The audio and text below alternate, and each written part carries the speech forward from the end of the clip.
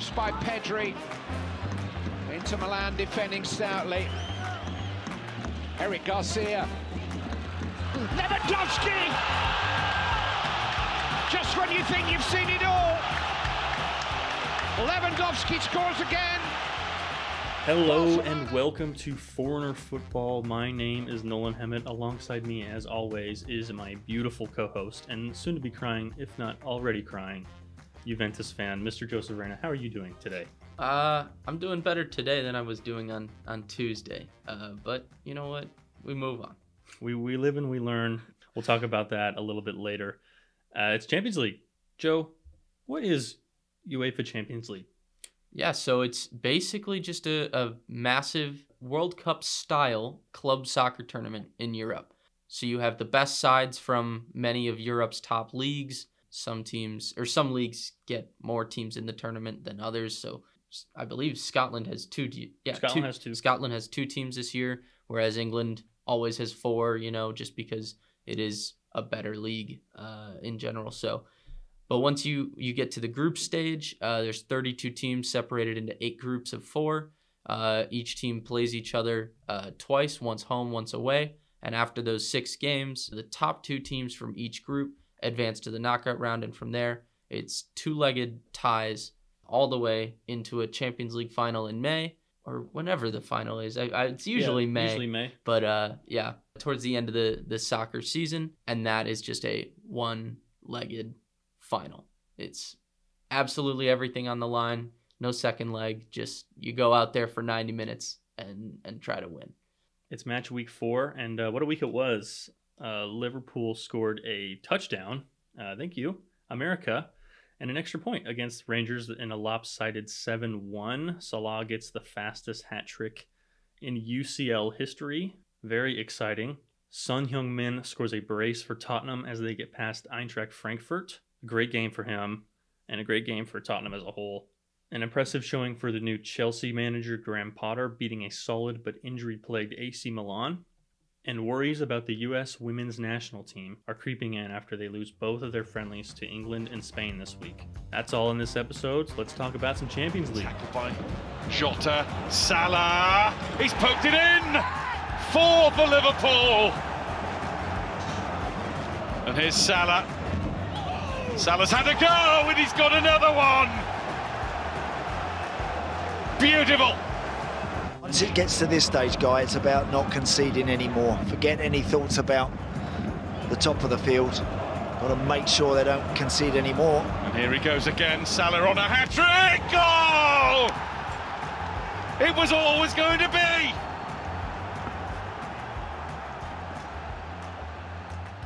Liverpool and Rangers faced off at the Ibrox in Glasgow on Wednesday.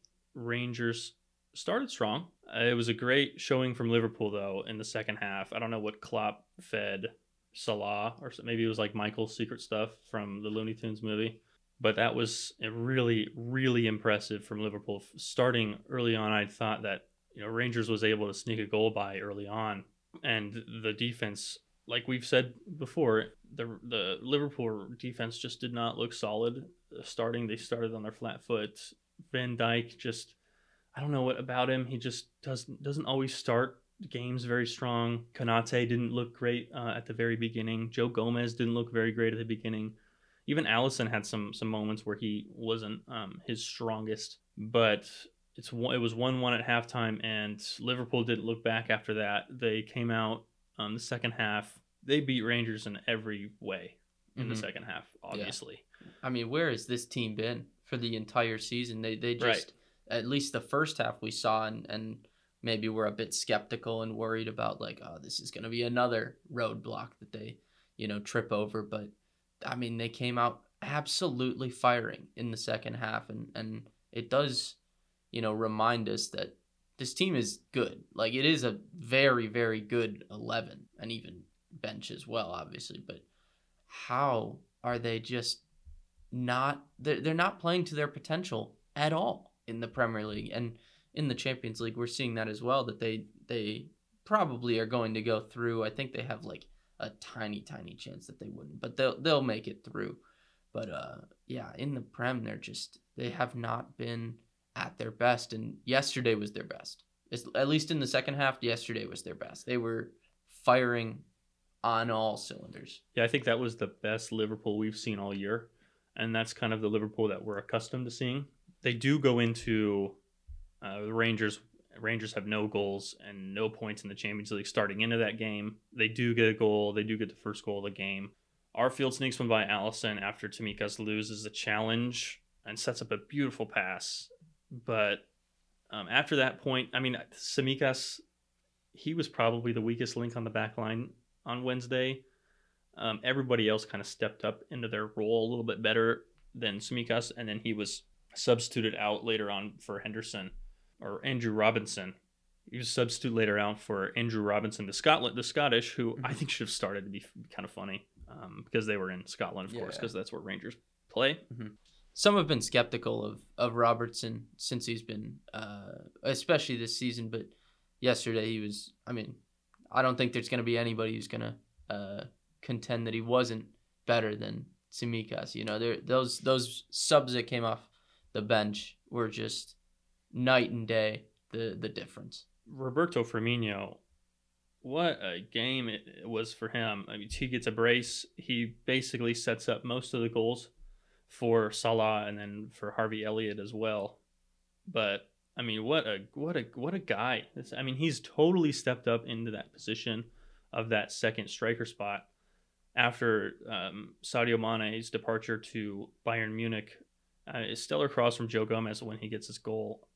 But yeah, it's just Firmino's he's just clinical. Yeah, I do find it a bit interesting that, I mean, they've tried to, I don't know if this is speculation, but it feels like they've been trying to replace him for years, and still he just keeps chugging away and getting goals. And so this season he's been a man renewed.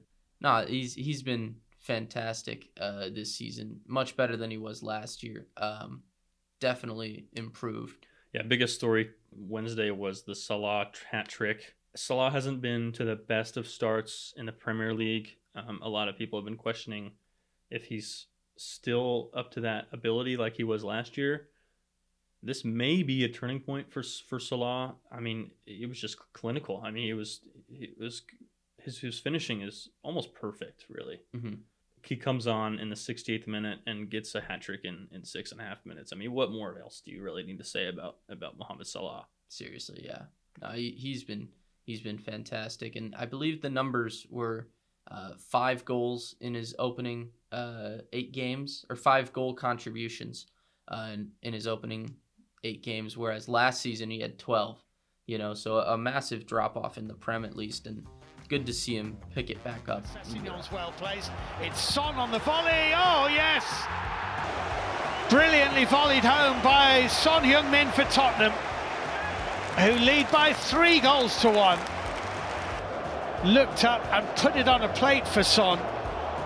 They allowed him the space to watch the ball drop, and then he thumped it.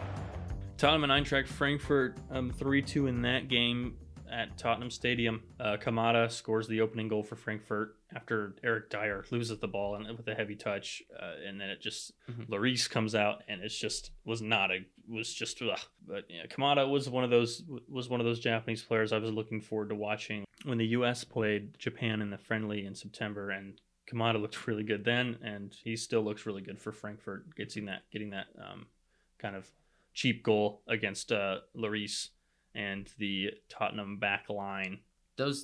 Spurs going forward, they have a really good team. Under Conte, they don't seem to utilize it as much as they probably should. They play a much more reserved, counter-attacking based approach, whereas we've seen other sides that are a bit more just attacking oriented. Whereas I think with Conte, he's a bit more of a game manager. This one was a bit difficult to watch, in that Spurs kind of shot themselves in the foot and made an easier game look difficult. You know, they could have been in control of this one from beginning to end, but mistakes and just poor decision making really cost them in the long term to make it a bit more of a nervy finish than it should have been. But I mean, Son played fantastic, 2 goals, and then Kane had the penalty, correct. The Son Kane connection is as strong as we might have seen it ever, maybe. But there were a lot of people that were questioning because Son had the massive break where he didn't score anything at the beginning of the season. I think it took him like 6 games to get on the score sheet. But since then, he got a hat trick in his game that he broke his duck. But since then, yeah, they absolutely have been fantastic. And, everyone's trying to defend Son and Kane, but Richarlison has kind of opened up another window for that connection to gain even more.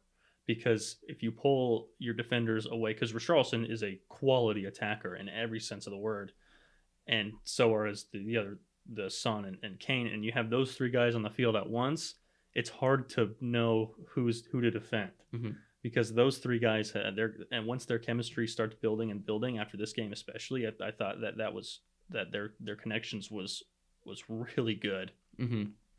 But you add another guy to the Kane Son connection, and things could get dangerous for Tottenham, for sure. I'd be afraid to be drawn against them once you get to the round of 16, because that's where those 2-legged ties where you just need to get through. That is where Antonio Conte is so good. So I could see him getting them potentially quarterfinals, semifinals if they are firing the way that they are now. Definitely. But I mean, that's a long time from now. We got a whole World Cup before that. I remember Clint Dempsey said on the CBS Golazo show, or the CBS show for Champions League before, I think it might have been before match day 2. He said that Tottenham are going to win. Really? Yeah. I don't know if I'd go that far. Listen, but they have a good team. I think just team. Defensively, they're not as well suited to winning a tournament like the Champions League. Definitely stuff to think about after Richarlison comes in, and as he gets more momentum and he gets more chemistry with Kane, with Conte, and with Son, then the ceiling is pretty high for this Tottenham Hotspur team as well.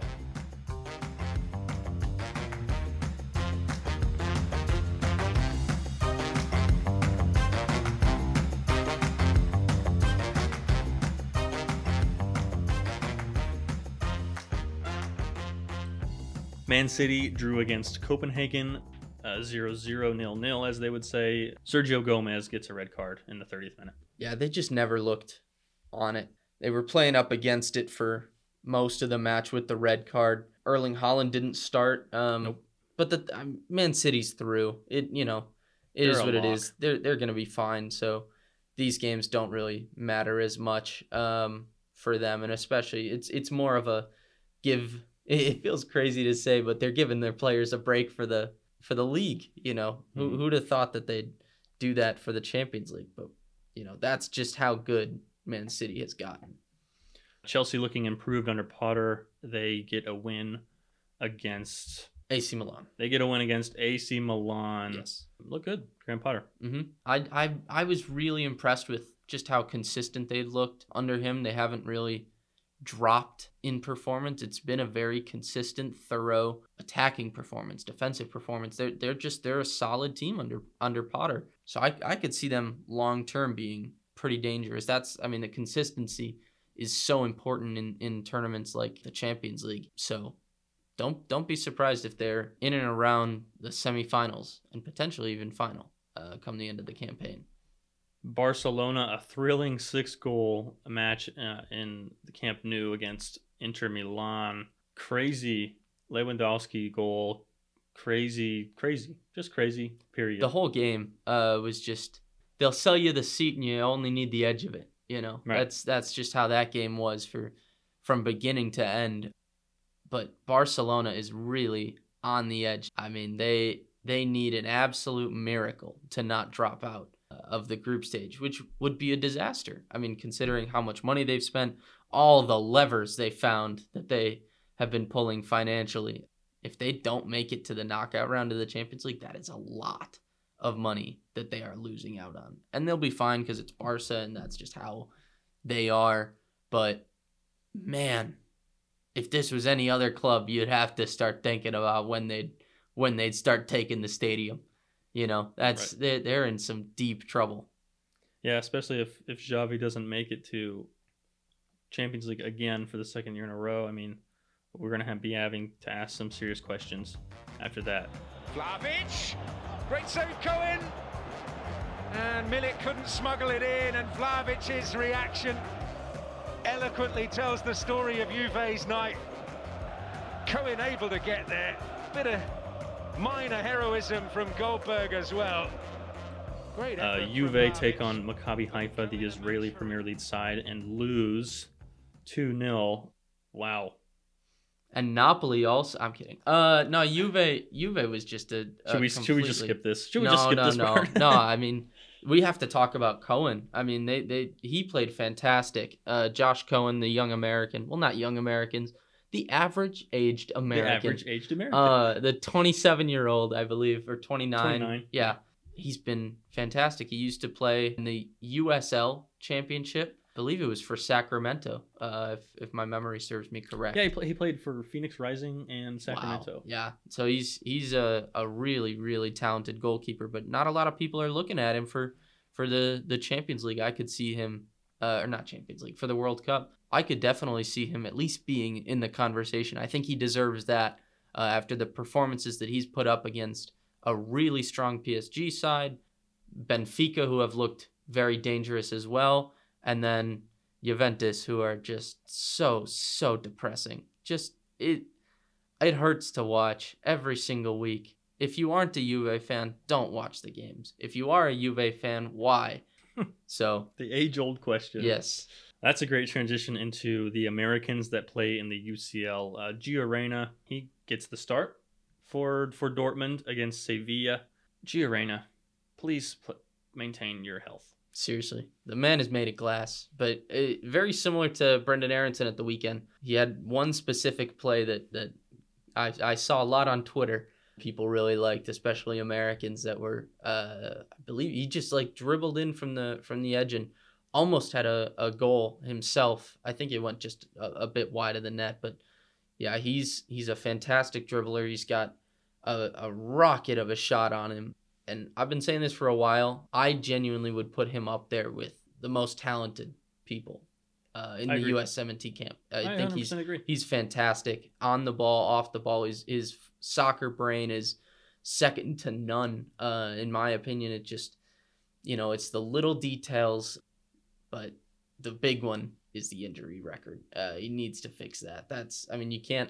You can't be a force for change if you're on the bench. That's just how it is. The quote of the day from Joseph Reyna. Serginho Dest, finally good to see him get regular minutes after he gets the transfer from Barcelona to AC Milan. Mm-hmm. Played meh. Yeah. I mean, meh. The AC Milan team is really injury plagued.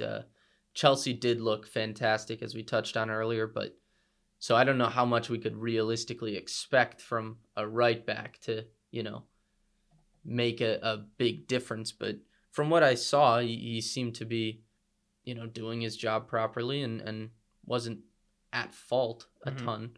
So I'm a fan of his, obviously, but it is a little unfortunate that he's only getting these starts because of, injuries ahead of him. Right. But I mean, you've got to take those chances when they're given to you. So You do indeed. The World Cup is right around the corner here. I know Serginho Dest is probably already booked on Berhalter's list, but going in, it would be nice to see him get at least a good performance under his belt or a good start or something we can hold on to before going into the World Cup to say, hey, yeah, Dest is a guy that we need to have on the back line for us.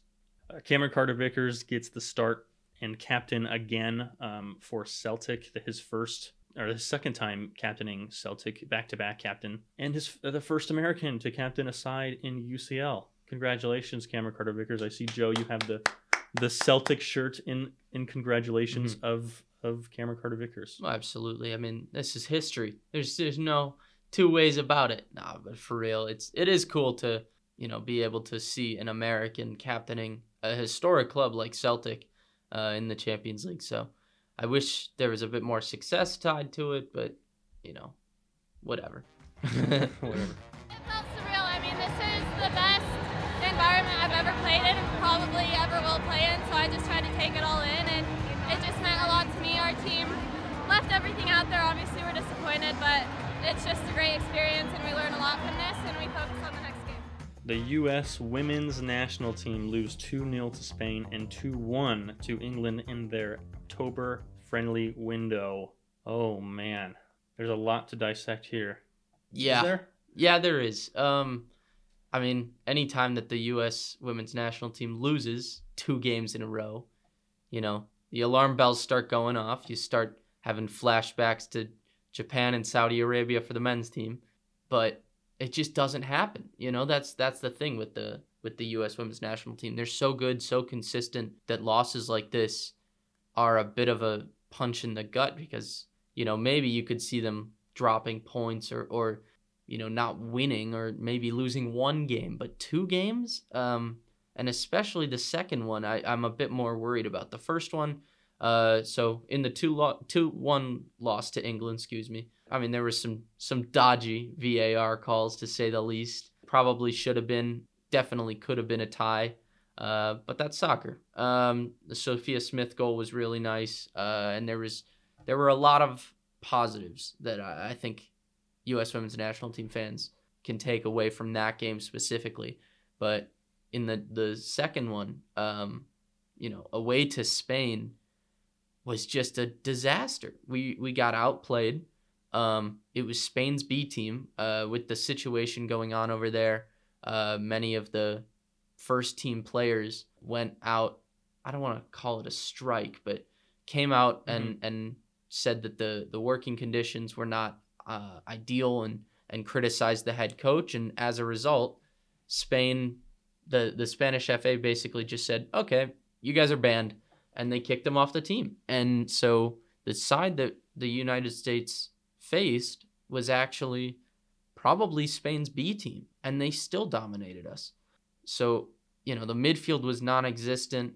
But, you know, is there reason to panic? Yes, there is. No, there isn't. There's 2 sides to this.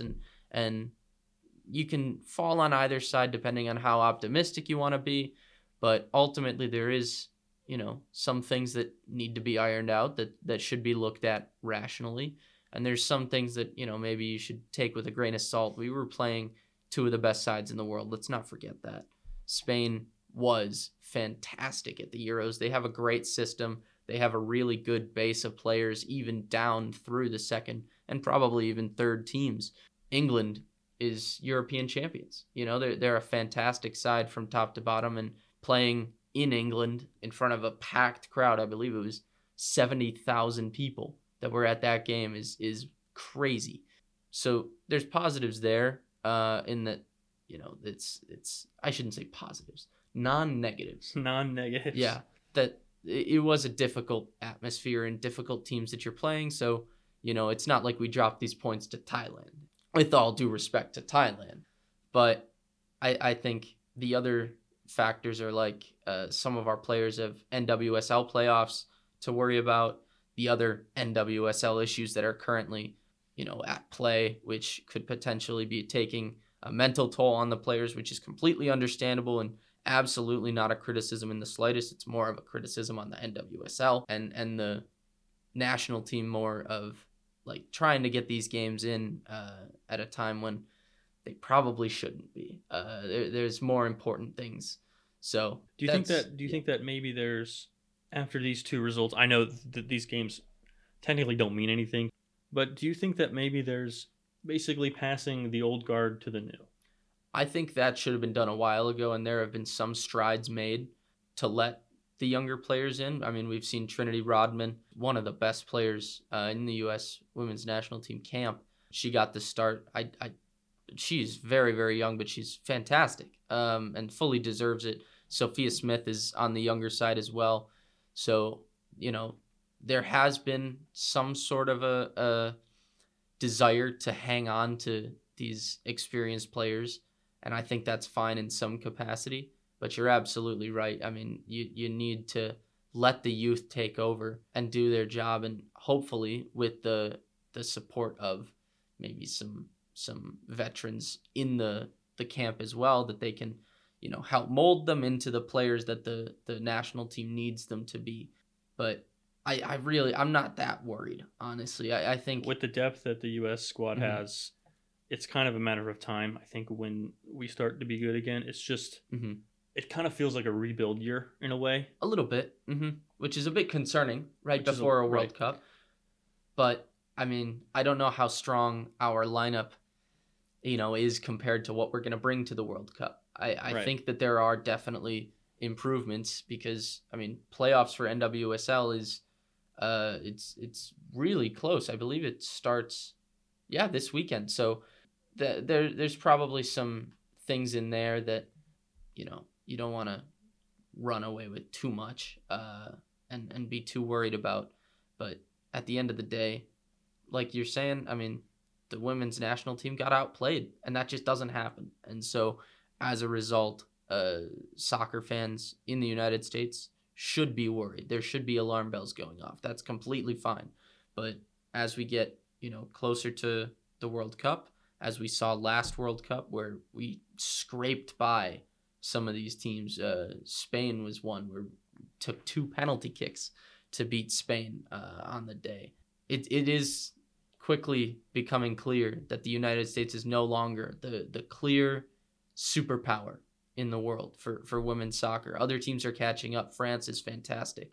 England is incredible. Spain is spectacular, to use an alliteration. But across the world, we're seeing a lot more talent. In the United States has always been at the top, but now these other sides are catching up, and we're getting to this level of like, okay, other teams are getting more and more adequate and are able to compete with the U.S. And that isn't necessarily a huge knock on the U.S. We're probably at the same level. We might have even gotten better. But these other teams are now catching up. So instead of playing teams that, don't have professional players regularly, now every team has, somebody that was nominated for the Ballon d'Or. That's just how this is. What a touch! ¡Qué golazo!